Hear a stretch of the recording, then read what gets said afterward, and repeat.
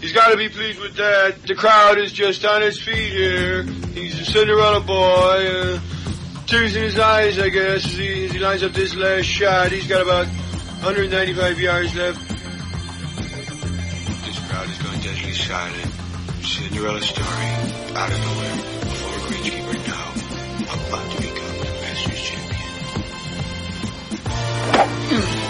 It looks like a wreck. It's in the hole! It's in the hole! Hello, welcome to week 18 of a Good Talk Spoiled Golf podcast. Thanks for joining us. I'm joined here today. There's actually four of us today. We've got the full team. I'm joined today by Barry. Hey, Barry. Hey, Bob. How's it going? Back. Good to be back. Good. Yeah, good to have you back. Yeah, we missed you last week. We have to be a bit nicer to you this week now that you're back here, you know. Yeah. Nobody did defend me last week. It's alright. You guys had fun. We're joined by James again. Hey, James. How are you, Bob? Good. Can't complain. And Alan, you're back as well. You're here as 2 well. weeks in a row. This is a new one. Yeah, no, that's good. How are we all doing anyway? The weather's pretty good at the moment, isn't it? Fantastic, yeah. I presume you're all playing loads of golf. I'm not. No? I mentioned before that I lost my clubs, but I got a rental set for last Thursday. Played at 4 balls, lost on the 19th, but we were both a bit rusty, so not too bad, you know, kind of playing okay.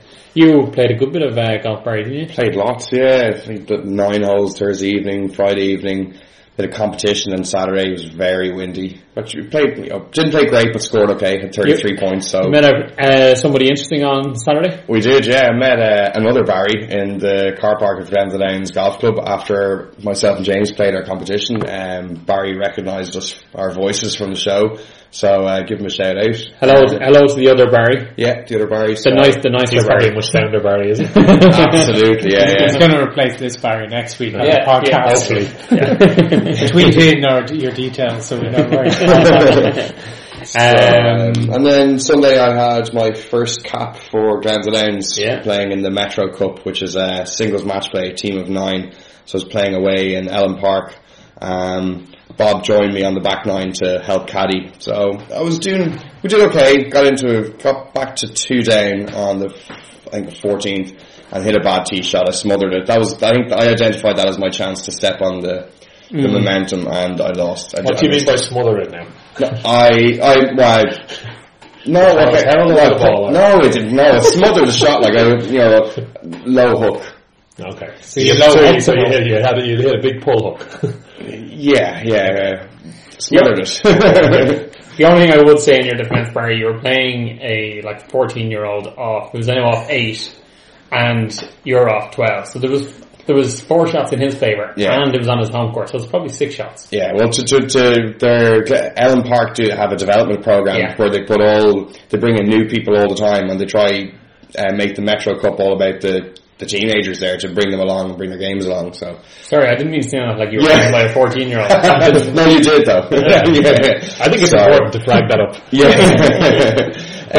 He was good now. He was a good little golfer, yeah. So anyway, despite my best efforts and my loss, our team actually won, so we're through to the next round. So we're playing against St. Margaret's, which is a course out near the airport. I presume when you say "were," you mean the rest of the team, and you're sitting on the bench. Yeah, I'm Waterboy, actually, demoted to Waterboy. No, I've got to practice next week, so I'm looking forward to it. I'm not going to dominate the podcast anymore with my golf, so on to everybody else's. I think it's nice to talk about your meltdowns. My meltdowns, yeah. It wasn't a meltdown, a learning experience. What did you finish with on the Friday as well? The Tuesday when we were recording last week. How many points did you have? The practice round. I had 27, I think. So I beat the spread anyway, which is 14 points.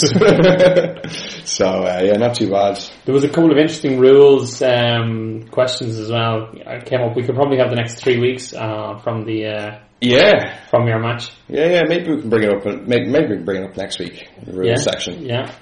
Well, I'll try to give a quick rundown now. The first thing was that I was told that I wasn't allowed caddy because I arrived out after 9 holes. And I checked the RNA. That's wrong.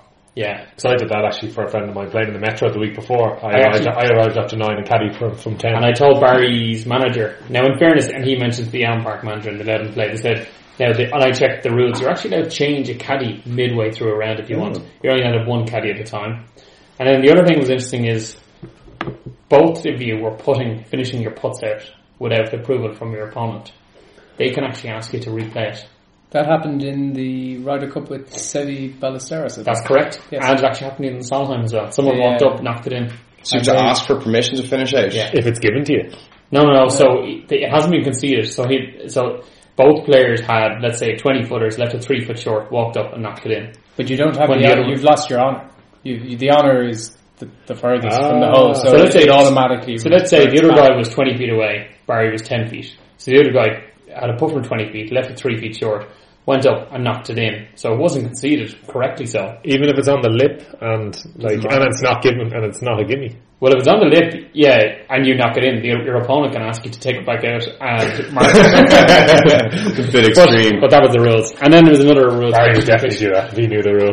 Yeah, so he's still learning from this match, a few days later, so that's good to know. And actually one of the other points came up is, remember the guy kept playing before you? He did keep playing out of turn when he was closer to the hole. I think it was a tactic.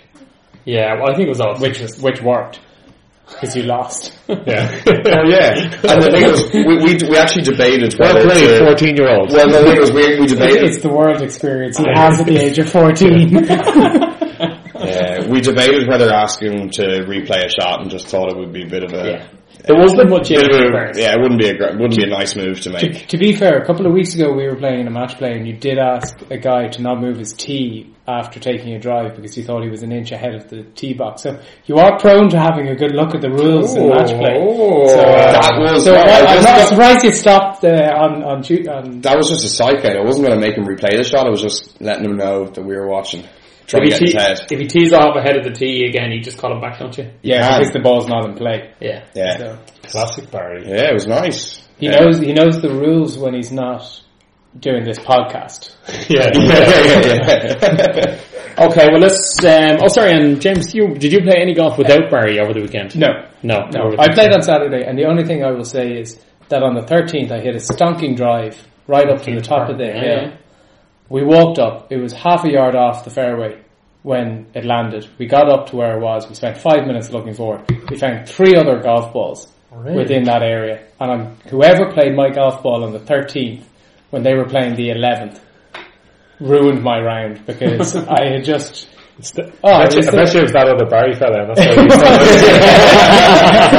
Well, he swapped a Pinnacle for a Titleist, so I'm very annoyed about it. He's sitting there listening to this going, woo! I the best drive I had hit all day. I hadn't particularly played well, and then I thought, this is great, I'll now have a few holes coming in to kind of get me back into it for next week. You still would have needed 12 points in the 13th to finish level par for the day. That is true, Barry. It's rich coming from a guy who lost to a 14-year-old.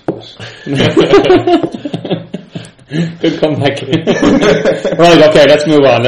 Here's my P45 rounds. We had a tweet during the week from a regular listener, Russell Coombs, who asked us that he said it'd be great to hear our views and reviews at Rangefinders. He wants to know, are they worth the money, and also is there any non-brands that we get on well or that we've tried and worked. So that's going to be our main discussion topic for this week. Before we do that, we're going to come to our rules-related question. We'll also just have a quick look back at last week's events. Don't think there's much to it. Big developments in top 200 competition, which Alan here himself is here to give us an update on. As I said, we'll have a discussion about rangefinders and GPS systems, and then we'll have a quick look ahead to next week to the championship at Laguna National in Singapore and in the Wells Fargo. So, without further ado, now, the question. Now, this is probably a self-related question and may have happened in Elm Park on what day was it? Sunday evening. Okay, so the question is, player BOH, just random initials I came up with, is 3 down with 3 to play. He's playing a par 4 with water down the left-hand side. His partner has just hit it down the middle. He takes an iron off the tee and proceeds to pull it into the water. He smothered it. Right? 2 of the opposition see the ball, hop into the water, and declare it to be in the water. Player BOH elects to play a provisional. This is where I'm coming creative with my next part of it. Player BOH elects to play a provisional as his ball is in the water hazard. Player BOH hits the provisional down the middle of the fairway. Which of the three are the correct answers, or the correct rulings? A, player BOH can look for his ball in the water. If he finds it in the water, he has the option to proceed under the applicable water hazard rules, or else play the provisional. B is the second ball declared as a provisional off the tee can be played should the first ball be found in the water. C, the second ball declared as a provisional off the tee is in play and the first ball must be disregarded even if it is found above ground. So Barry, you're first to go.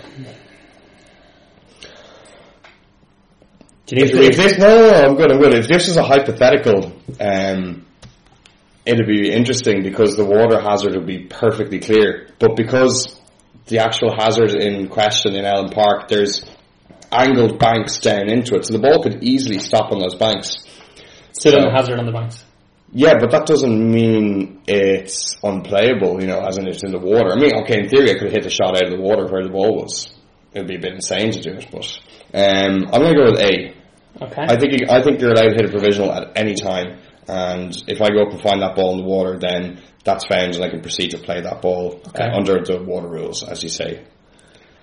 And well, I had pre-answered because my attendance wasn't out tonight, so I went A as well. Interesting. Okay. Yeah, so I'll give you the answer at the end. Yeah. I actually didn't hear the question. I was doing something else. So I have no... But I'll go with A. A, okay. Yeah. Sounds right. I will go with B. I will go with definitely C. I definitely think C might be... I have no idea. Okay, well let's review it at the end. Okay, very good. Special It's definitely one of those three. Yeah. That's our rules ready question. Okay, last week, not the most interesting of weeks of golf, is that fair to say? On a professional level, no. Professional level, actually, I'd say our own individual golf was probably a lot more interesting than. Do you know what? I actually thought the most interesting thing last week was Lydia Ko winning in the LPGA Tour, the Swing and Skirts Classics. She's 17 now, and she's up to number 2 in the world. Yeah, I agree. I think that was more relevant. She beat off Stacey Lewis in the final round, held on, won well. Yeah. There was a tournament out in China that Alexander Levy came out of nowhere to win from 100 to 1. But the rest of the leaderboard was actually quite stacked with all the pre-tournament favourites. You had Fleetwood, Kyrgios, Molinari, Poulter, Stenson, Cabrera Bello. They all got up there with good rounds on the Sunday. So they're staying out there in Asia again this week. Can I just say the most interesting thing I found about the European Tour event last week was the fact that on the 13th. The hole-in-one prize was a Volvo digger. I think probably puts it about as high as what enjoyment I got out of that tournament last week. Because you want a Volvo digger? Well, who doesn't, Barry? But the only real interest that I had was that Kyrgios, who I have in my top 200, came third. Oh, okay. That was about as exciting as it got. That's a big precursor to what's about to come up. So that sounds like you might be there in the top movers for the week. I hope so. Excellent. I found it so interesting that I actually put a bet on Francesco Molinari before the event, and I only realised that he placed when I looked at my Paddy Power account. and you won. I was wondering why there was money in my That shows what a degenerate gambler you are. You actually forget what bets you've put on. Yeah. You, Barry, said you saw the highlights. The one thing I did think was pretty cool now, and Alexander Levy played the last hole, which was a long par 4, water all down the right. Did you see his last shot into 18? He stuffed it in there, didn't he? So he was in the left-hand rough. Obviously, the rough, water's all down the right. Obviously, hit it down the left to be safe. He was 3 ahead at this stage. He won before, didn't he? Yeah, 1 by 4. And he hits the shot out of the rough, and he gives it the whole hand signals and the whole lot, and twirling on the club and everything, real French flair. You knew the minute he hit it, he's nailed it.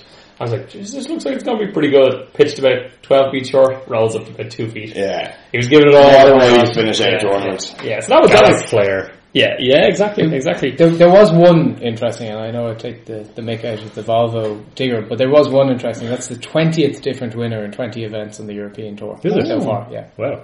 So there's been no consistency so far on the tour as to winners. The French guys are doing really well the last 12 months as well. Yeah. Yeah. They really just jump on the bandwagon when one wins. The rest of them seem to just kind of, get up on their horse and let's go win into golf tournament. It's like the Australians as well. Yeah. Well, I think at the time that Louis Oosthuizen had won, there was a comment by him that the other South Africans would pull up their socks, and then I think the following week, another South African. That it does, once they see one of their friends win, that kind of pushes them on to kind of perform. And Harrington for the Irish, maybe over a slightly longer period of time, you know. That's interesting. 20 and 20. Yeah. The one thing I've noticed with the European Tour this year is that and even the PGA Tours, it's so hard to predict who's going to go well on any given week. These guys, they're all that good that they can just have a good week. You know, they could have a nice hotel room, or you know, anything could trigger them to go on and win any week. So from a punting point of view, I find it very difficult. Betting minefield at the moment. Yeah. The only thing is, in the European Tour, like Poulter and Stenson didn't play great, and they were thereabouts. And I think when you look at when the big boys, the elite players turn up in there's 2 or 3 elite players. Now I know Duffner didn't do great in Europe, but I think when the big boys turn up, I think it's almost worth having them inside. I think the PGA Tour is very difficult. If you can get them at, even like 16 or 20 to 1, it's generally an alright each way bet, and you'll get a good, get a good sweat for your money anyway. But it's really difficult to pick the winners. Anyone watch much of the Zurich Classic? I watched Sunday night. Did you? Yeah. I watched about 4 or 5 holes of it, and I just found it a bit. Actually, and probably similar to the way James is thinking here, the funniest bit I thought was when Keegan Bradley made a total Horlicks of one of the par 4s, had a triple bogey. I think he basically duck hooked into the water, had over 300 left, took it was a triple bogey actually, 3 put at the green when he hit it. And then when he came to the par 5 that has the 1 yard wide bunker, about 300 down the middle. I saw that. And he drove it straight into it. I was kind of going, when it's not your day, it's not your day. There was a moment on the commentary where they went, "Oh, he's hit that beautifully. You gotta be kidding. He's found the 1 yard bunker. He's not going to be happy when he gets up there." But did he actually hit he chipped it out 20 yards, and then he hit his next shot into about 4 feet. He held out for the bar on it. Did he? He got up and down, I think. But no, because it was par 5, first shot into the bunker, 1 out, and was then it the a third shot. But I don't know whether he made the birdie or not. I didn't. That was it. After that, I didn't really watch it. My funny Keegan Bradley moment was they showed a video replay of his round and how many lip outs he had, and I think he had about 6 or 7 lip outs in the whole round. He had like full horseshoes, half horseshoes, turbo lip outs. He was actually just looking up. He couldn't. It was one of those rounds he just could not believe, and I'd say he couldn't wait to get off the golf course. Wait till he gets rid of that belly putter. Ditch it now, really, shouldn't he? Yeah. Time to ditch it. I was impressed by No though, because did you see his drive on the first? No. Oh my god, I think he only hit a 3-wood, but jeez, he was so far right on the first, like miles right, and he ended up making a bogey. It was his first bogey of the week. So I thought he was just going to collapse from there. He was dead. He hits the ball so far. He's tiny. Like he's a lollipop stick. Yeah. Like I thought his ball flight was brilliant. So it was really, really low. He was hitting these long iron stingers, like maybe 20 foot in the air, and they're going out about 280, 290. And the lads in the commentary were saying it was great how he controls his ball flight in the wind. And fair play to him. We did an episode. I don't know, a good bit back about Sean Foley. And someone you'll know was working with Foley up until the end of 2013. And left him. And he's left him, yeah. And Lee Westwood's left him. And he's won very recently. Yeah, and he's playing well. He's in with a good chance this week. Sean's going to need to think of another revenue stream if the lads keep leaving him. Yeah. The bit that I did watch, and when I ever went on to Sky to watch the Zurich Classic, it seemed to me that every time I went on, they were just analysing his swing. It just constantly, there was triangles being drawn across him, there was keeping inside the triangle, not doing this. Every time I logged on to the TV, it seemed to be that they were talking about this guy's swing. But I think that's the thing, he does have a technically very good swing. That's what they're saying. As I always say, I don't really know, but like, when they were drawing the lines, they looked like impressive lines to me. Yeah, but I never knew you had to stay inside the triangle. They were yellow lines. I'd say Barry was wetting his pants looking at that. Yeah, it was. He's an amazing. He's a fantastic golf swing, and and another winner, kind of from nowhere, 100 to 1 winner. He was 168 in the world or something. He was something high up. Not eligible for the top 200 anyway. Cool, very good. Well, listen, let's move on. Speaking of top 200, let's move on to the top 200 update. Alan, do you want to give us an update? Good few changes on this. Yes, I'd like to keep this very short and sweet because unfortunately I have been removed from the top of the table, so I've kind of lost interest. But I'll go into it anyway. We have, just I suppose to give a quick bit of background as per usual, this is a competition where we pick 2 players, one from the European Tour, one from the US Tour. They have to be outside the top 200 in the world rankings. If you would like to enter, we're keeping entries open until the middle of the summer for those new listeners we have. Just send your 2 players to @podcastgts and put hashtag top 200 after your 2 players. And now to the serious stuff, I suppose. There was a lot of movement this week. And yet again, James is top of the pile. Moved 72 spots. Right. That is a smug smile you're all The rest of you are lucky you can't see it. Also a big week for my old foe Davy DeGrief, who moved 65 spots. Stephen O'Connor moved 60 spots, and David Sacombe moved 52 spots. There was also a lot of people who went the other way and lost roughly about 20 spots each, so it was a serious moving week.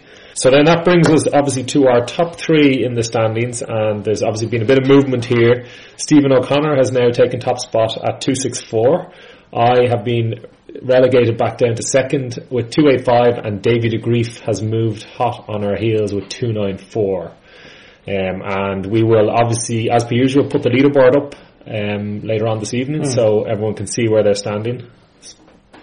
We did miss the leaderboard last week, but I'll get on top of it today and get it up. So, particularly, see, as you've dropped off top spot, extra motivation to flag that up. Yeah. I might put a red circle around it and a down arrow.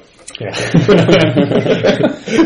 Excellent. Okay, well listen, we're going to move on. As I mentioned at the start, Russell Coombs contacted us and he just wanted to hear our views and reviews of rangefinders and whether they're worth the money. We don't necessarily have a lot of access to, I suppose, loads of different rangefinders and GPS, but what we do have, and we do have a few between us, we said we'd have a chat. So, first of all, I suppose we'll give an overview for people maybe who are new to the game or who haven't got these accessories. Really just to give an overview of what exactly is a laser rangefinder or what a GPS yardage system. And really simply to describe the laser rangefinder, really it's just almost a monocular. Would that be the correct term? Yeah, I think so. Yeah, that's very impressive. So that would be a monocular that you would look through, and you press the button, you zone in on the flag, and it will give you the exact distance to the flag. So it's very easy. It's just a laser that you shoot at the flag, gives you the exact distance. The GPS yardage system has got a bit more to it. I suppose it's a portable device that has a screen on it, and some of the basic ones really just have yardages up front, middle and back, and then some of the more more comprehensive ones would have a lot more details, and we'll come to some of those now in a second.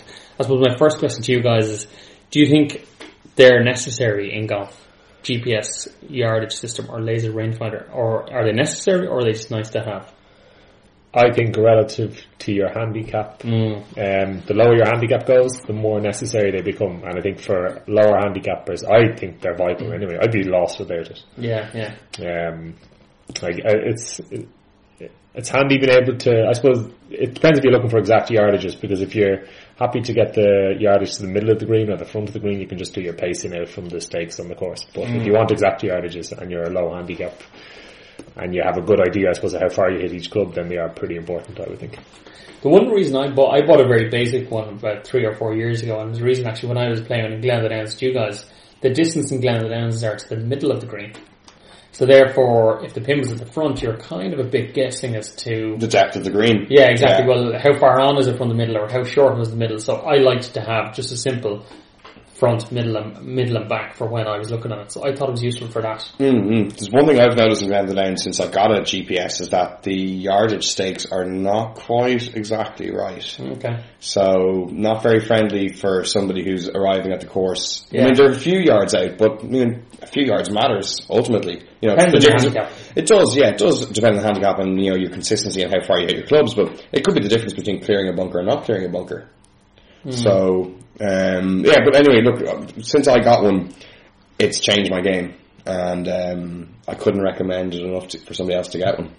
I think they are great. I have one of the more high-end ones, because I'm that kind of way inclined to buy everything that looks professional and play amateur, but I think the thing that I find is twofold with it. One, it does speed up the game, because I'm not actually spending time looking at, am I 150? I don't need to. I walk up, I know where it is, I can say 150 yards out, 180 yards out.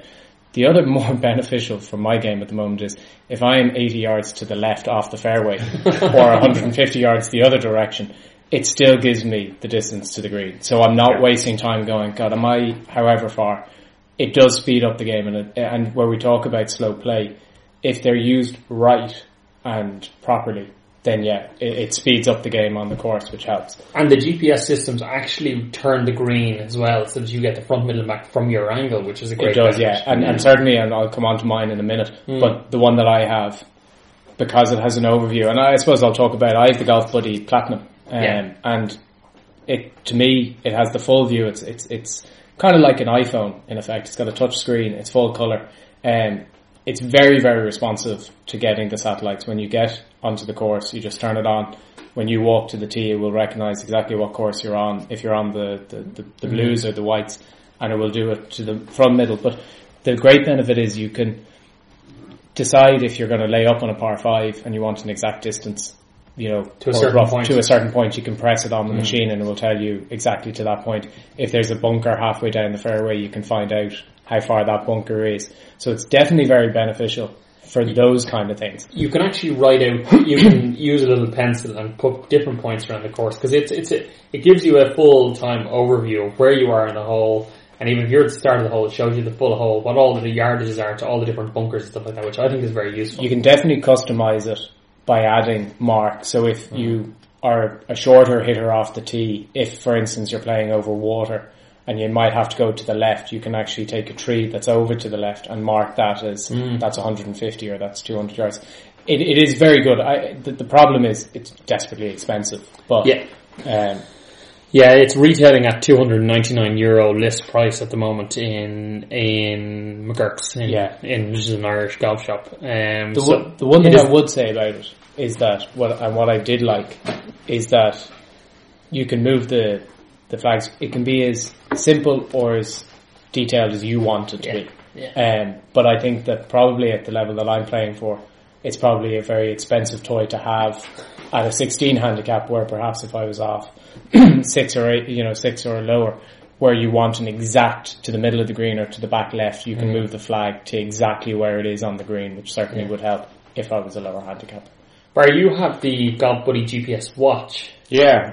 How is that different to the one James has? James has the Golf Buddy Platinum GPS. How is that different to that? They always differ by about 2 or 3 yards on the distance when we're side by side. In terms of features? In terms of features, the only thing it actually really doesn't do is give you an overview of the hole. Okay. Other than that, it actually fulfills quite a lot of the needs you want. So it can show you distances to hazards and bunkers. You can zoom in on the green, so it has a dynamic green view depending on what side of the green you're on. It has a few set pin positions that you can move around to find the distance to. They're kind of standard pin positions, but it gives you front, middle and back, and it just sits there on the bag, and the yardages are just sitting there ready to go. And quick question about it: if there's 13 bunkers, is it easy to identify which are a great example? In the 15th in Glen Downs, there's 3 bunkers down the left hand side. There are, yeah. Is it easy to identify what the front of the bunker and back bunker of each bunker?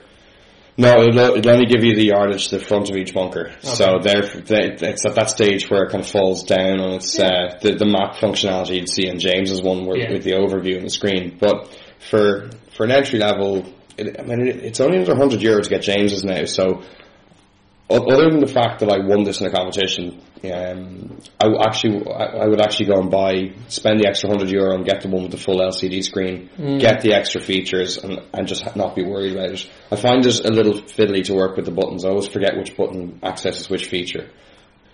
No disrespect, but at your handicap level, let's say compare someone like Alan who's off 4, would that €100 extra to go to something that James has deliver enough benefit to your golf game? I don't know the answer now, I'm just asking. It's more of a mental choice, and I'd want the most information possible, and that's what that would give to me, and I'd feel more comfortable with that. So that's my approach to it. Have the most information available, and then it should enable me to make the best decision. I had a very similar one, a Golf Buddy Pro, which is the kind of cheaper junior version of the Platinum GPS, and I use it for that front, middle and back. And I kind of touched on this before that my irons wouldn't be as strong as someone like Alan's, but I like to kind of try and look at the hole and the yardages and go, right, pick a 30-yard gap that I want to hit my iron into. So if I hit it well, I'm probably going to be towards the back of that gap. If I don't quite catch it when I'm at the front of the gap, so to give myself the biggest room for error. So that's where I find that the systems where front, middle and back is very useful. But I suppose moving on, you actually have a laser. Yeah. One of the Bushnell Tour rangefinders. I think you probably have the V2, I think. Yeah, well, I used to have a GPS. I actually started out with a GPS, and I found, similar to what you had, Barry, I think in Milltown, I was getting different yardages from the stakes compared to what I was getting from the GPS, and then that was throwing me, so I wasn't confident in the yardage that I was hitting.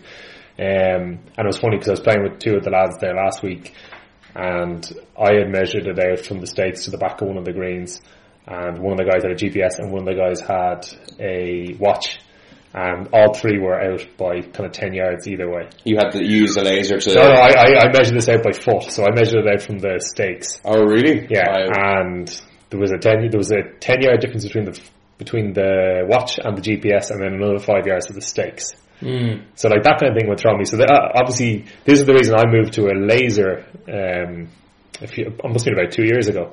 And I suppose, as I was saying, the lower you get, like I'd be pretty confident in how far I'd be hitting my irons from like a 7-iron down. I'd have a good idea of exact distances.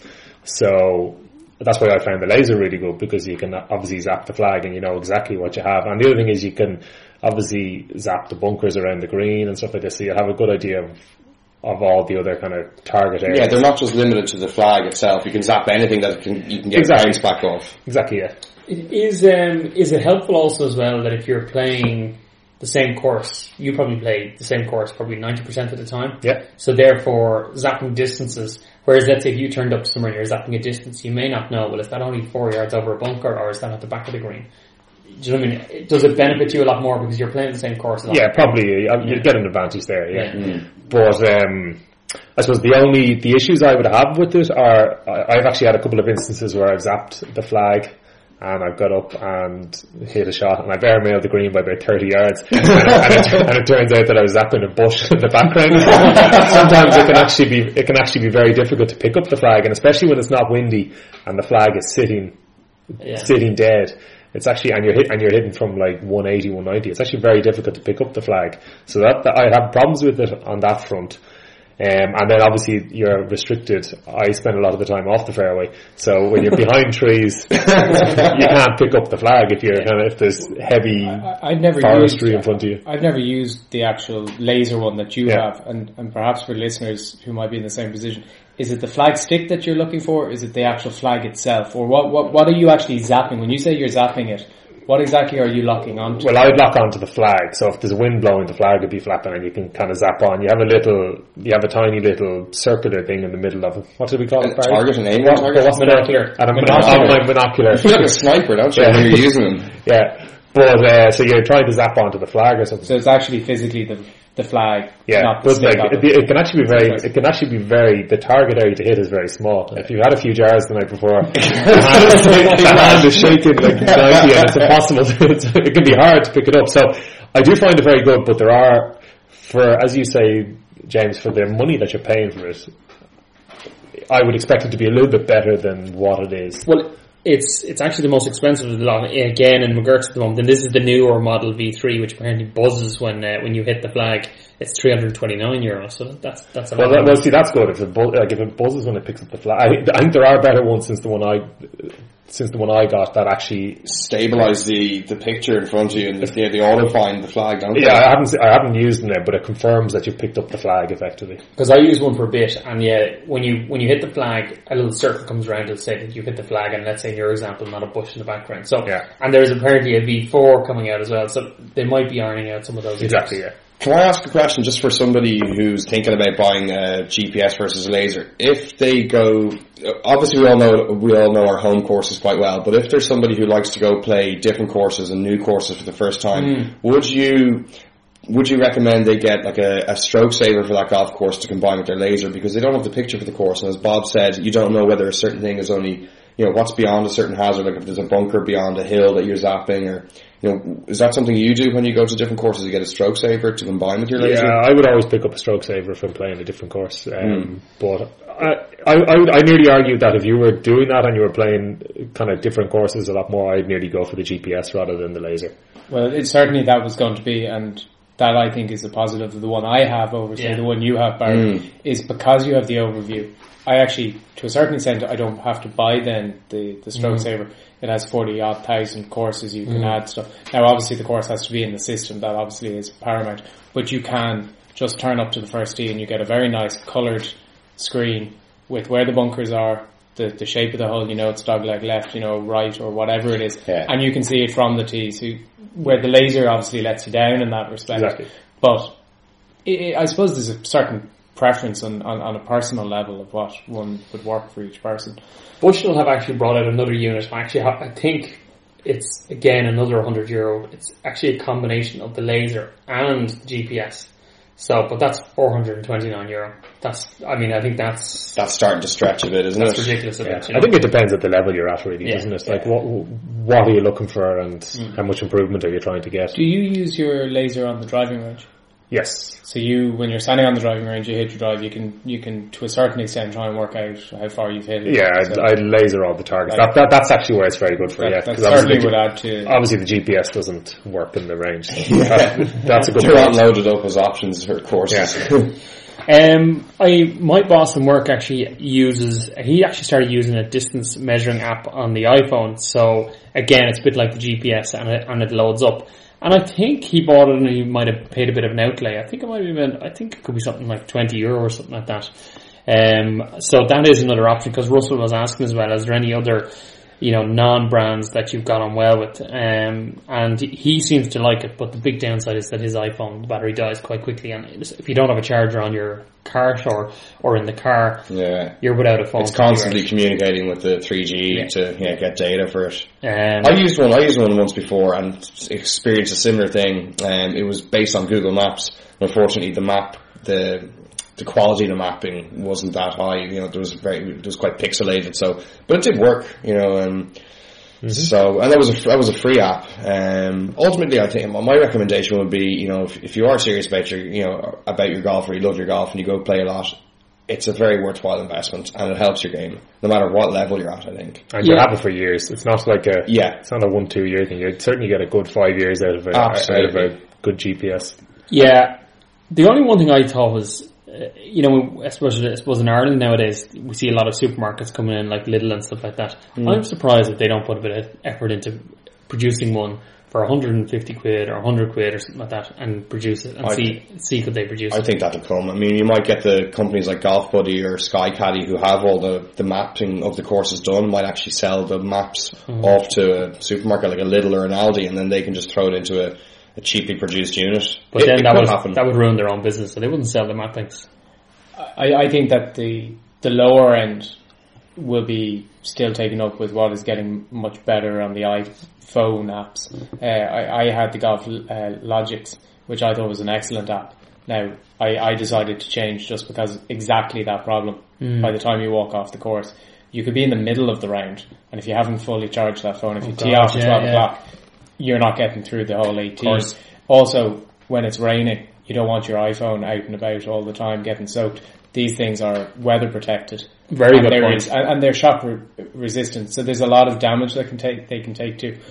The other problem that I had at the time was that on your iPhone, you can obviously, people could say that you're getting weather information, you could be getting wind directions. Okay. So there was an element to me that I refused to use it during the competitions in case somebody on the course said, "Oh, you're not using that for just, you're getting more information." And some clubs still don't allow iPhones to be used on the course for that reason, because some of them are against the rules. So there's definitely a downside to the iPhone app ones, but I think that's where the cheaper end of the market will be taken up, is the apps rather than through somewhere like a Lidl or an Aldi. Before we wrap up on this then, the one thing we should mention is that these are all list prices in McGurk's. In Ireland particularly, we have some very good second-hand websites, Done Deal and Adverts, and even through eBay as well, you can get these for much, much reduced prices. So, for example, the Golf Buddy Pro, which is the one I mentioned to you, can now get it for €100. And it's got the basic information that myself and Barry were talking about, the watch. And the watches, again, are available for €100. And I think the lasers are available for under €200. So, and, assuming that you're buying them from someone that's reputable and, they're trustworthy on these websites, you can also get them for much more reasonable if you're willing to take a second-hand unit. So that's another kind of thing. Yeah, and you're only losing is a bit of weathering on the case. So long as the screen is functional and it's the battery's not completely drained, it's a great way to get them. So are we saying they're worth it? Yeah. 2 thumbs up. Yes. 3 thumbs up. 4 thumbs up. Yeah. I think they're definitely worth it, especially if you're into your golf. They're a good purchase and will definitely help your game. Okay, cool. Well, listen, I hope everyone found that useful. We're going to have a quick look ahead to next week. In Europe, in inverted commas, we're in Singapore on the European Tour and playing an event called the Championship at Laguna National.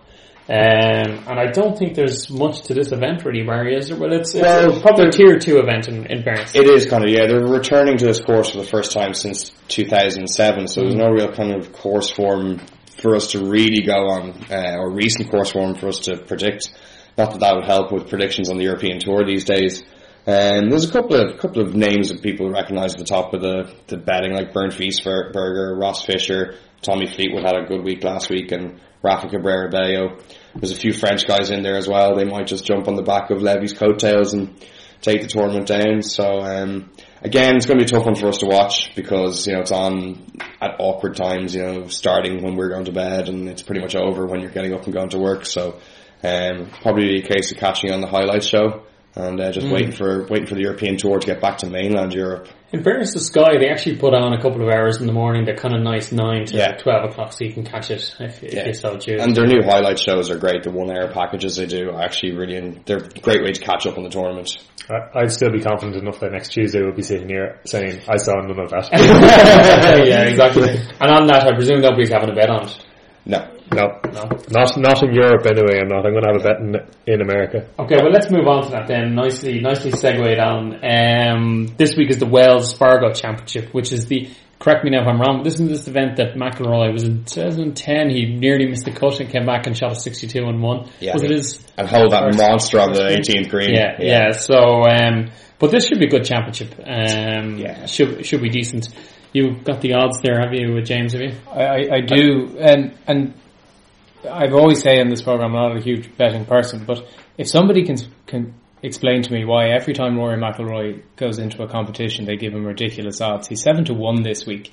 He hasn't particularly set the world alight over the last while, and at 7-1 I think is just a very, very short. He's had 5 top 10s in his last 7 starts, so. And he's won here before, and he's lost. Did he lose in a playoff to Fowler? Was it a playoff? Yeah. Who hit that ridiculous shot in the iron on the playoff hole Fowler did. But I think James's point is good. Yeah. He's only won once in the last year and a half. Yeah. I thought you were all against me there. I agree, but I think we're slowly coming around. But yes, I'd say the bookies are trying to protect themselves from in each way. I'd say they just don't want to.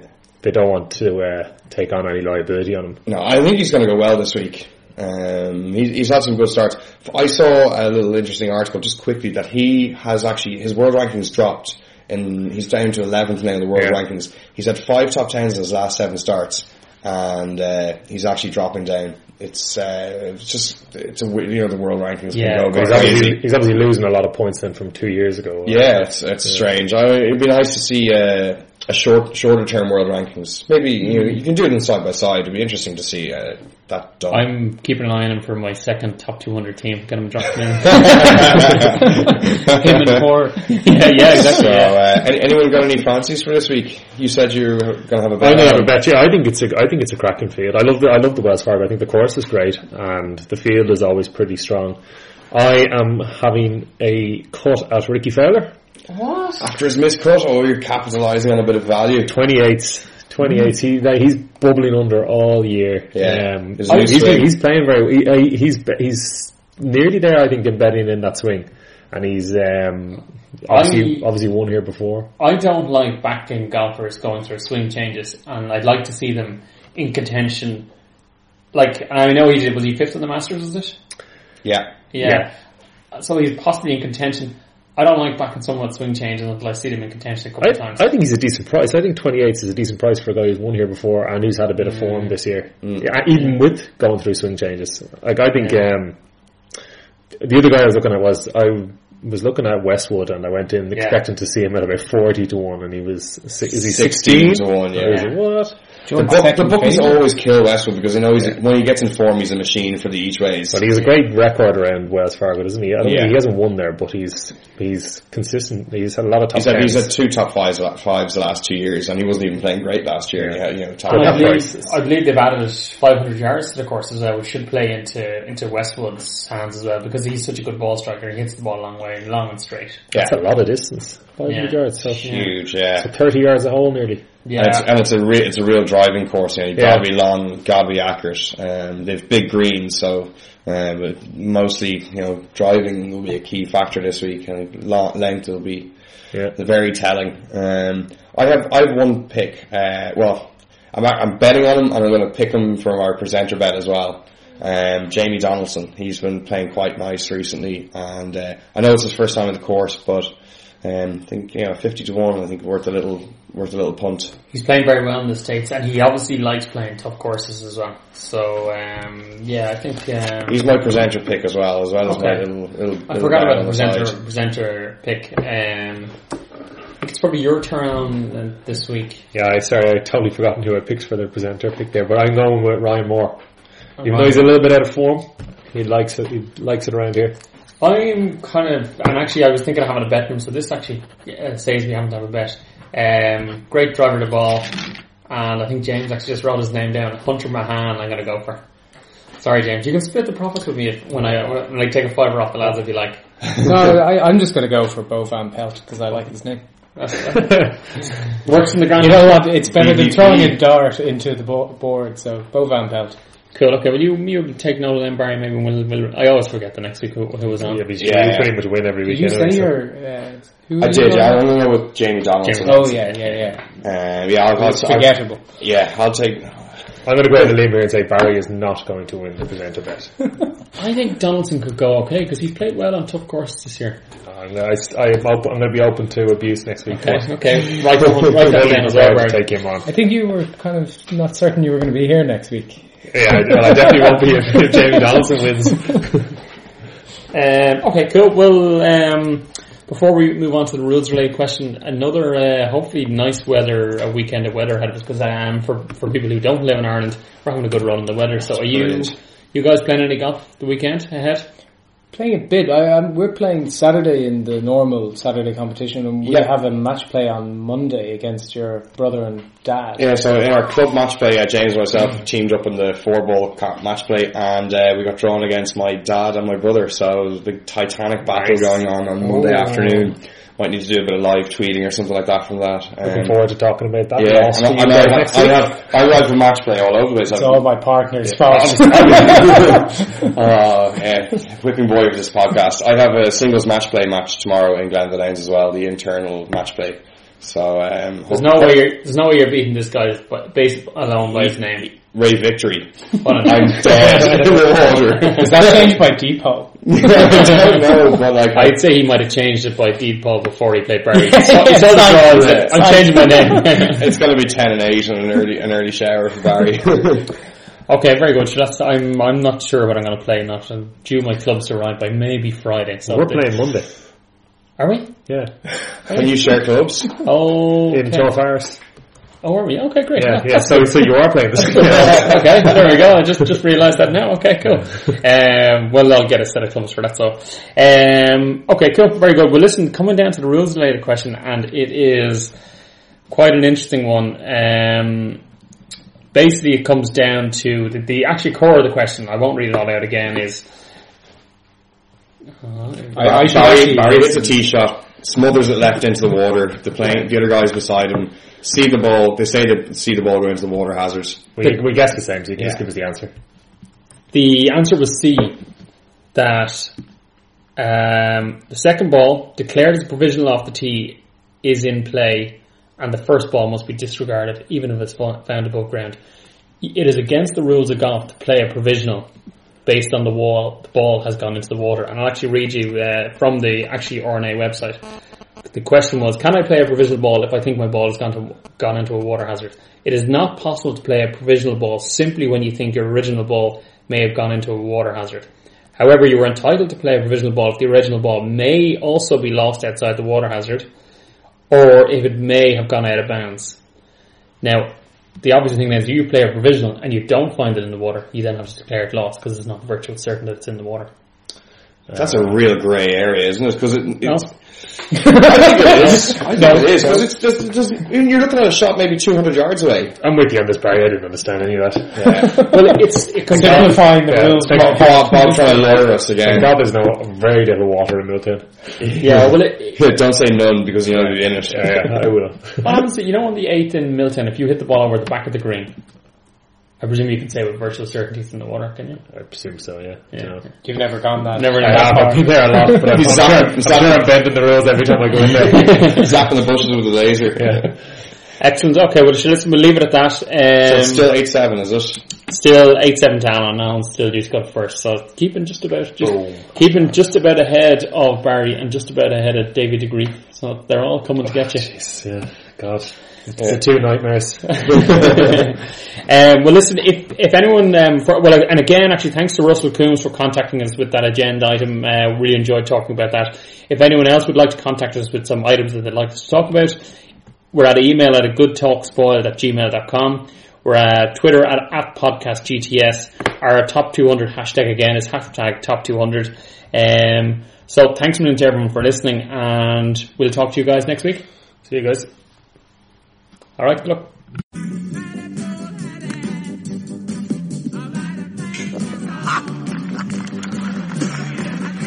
Fine iron, huh?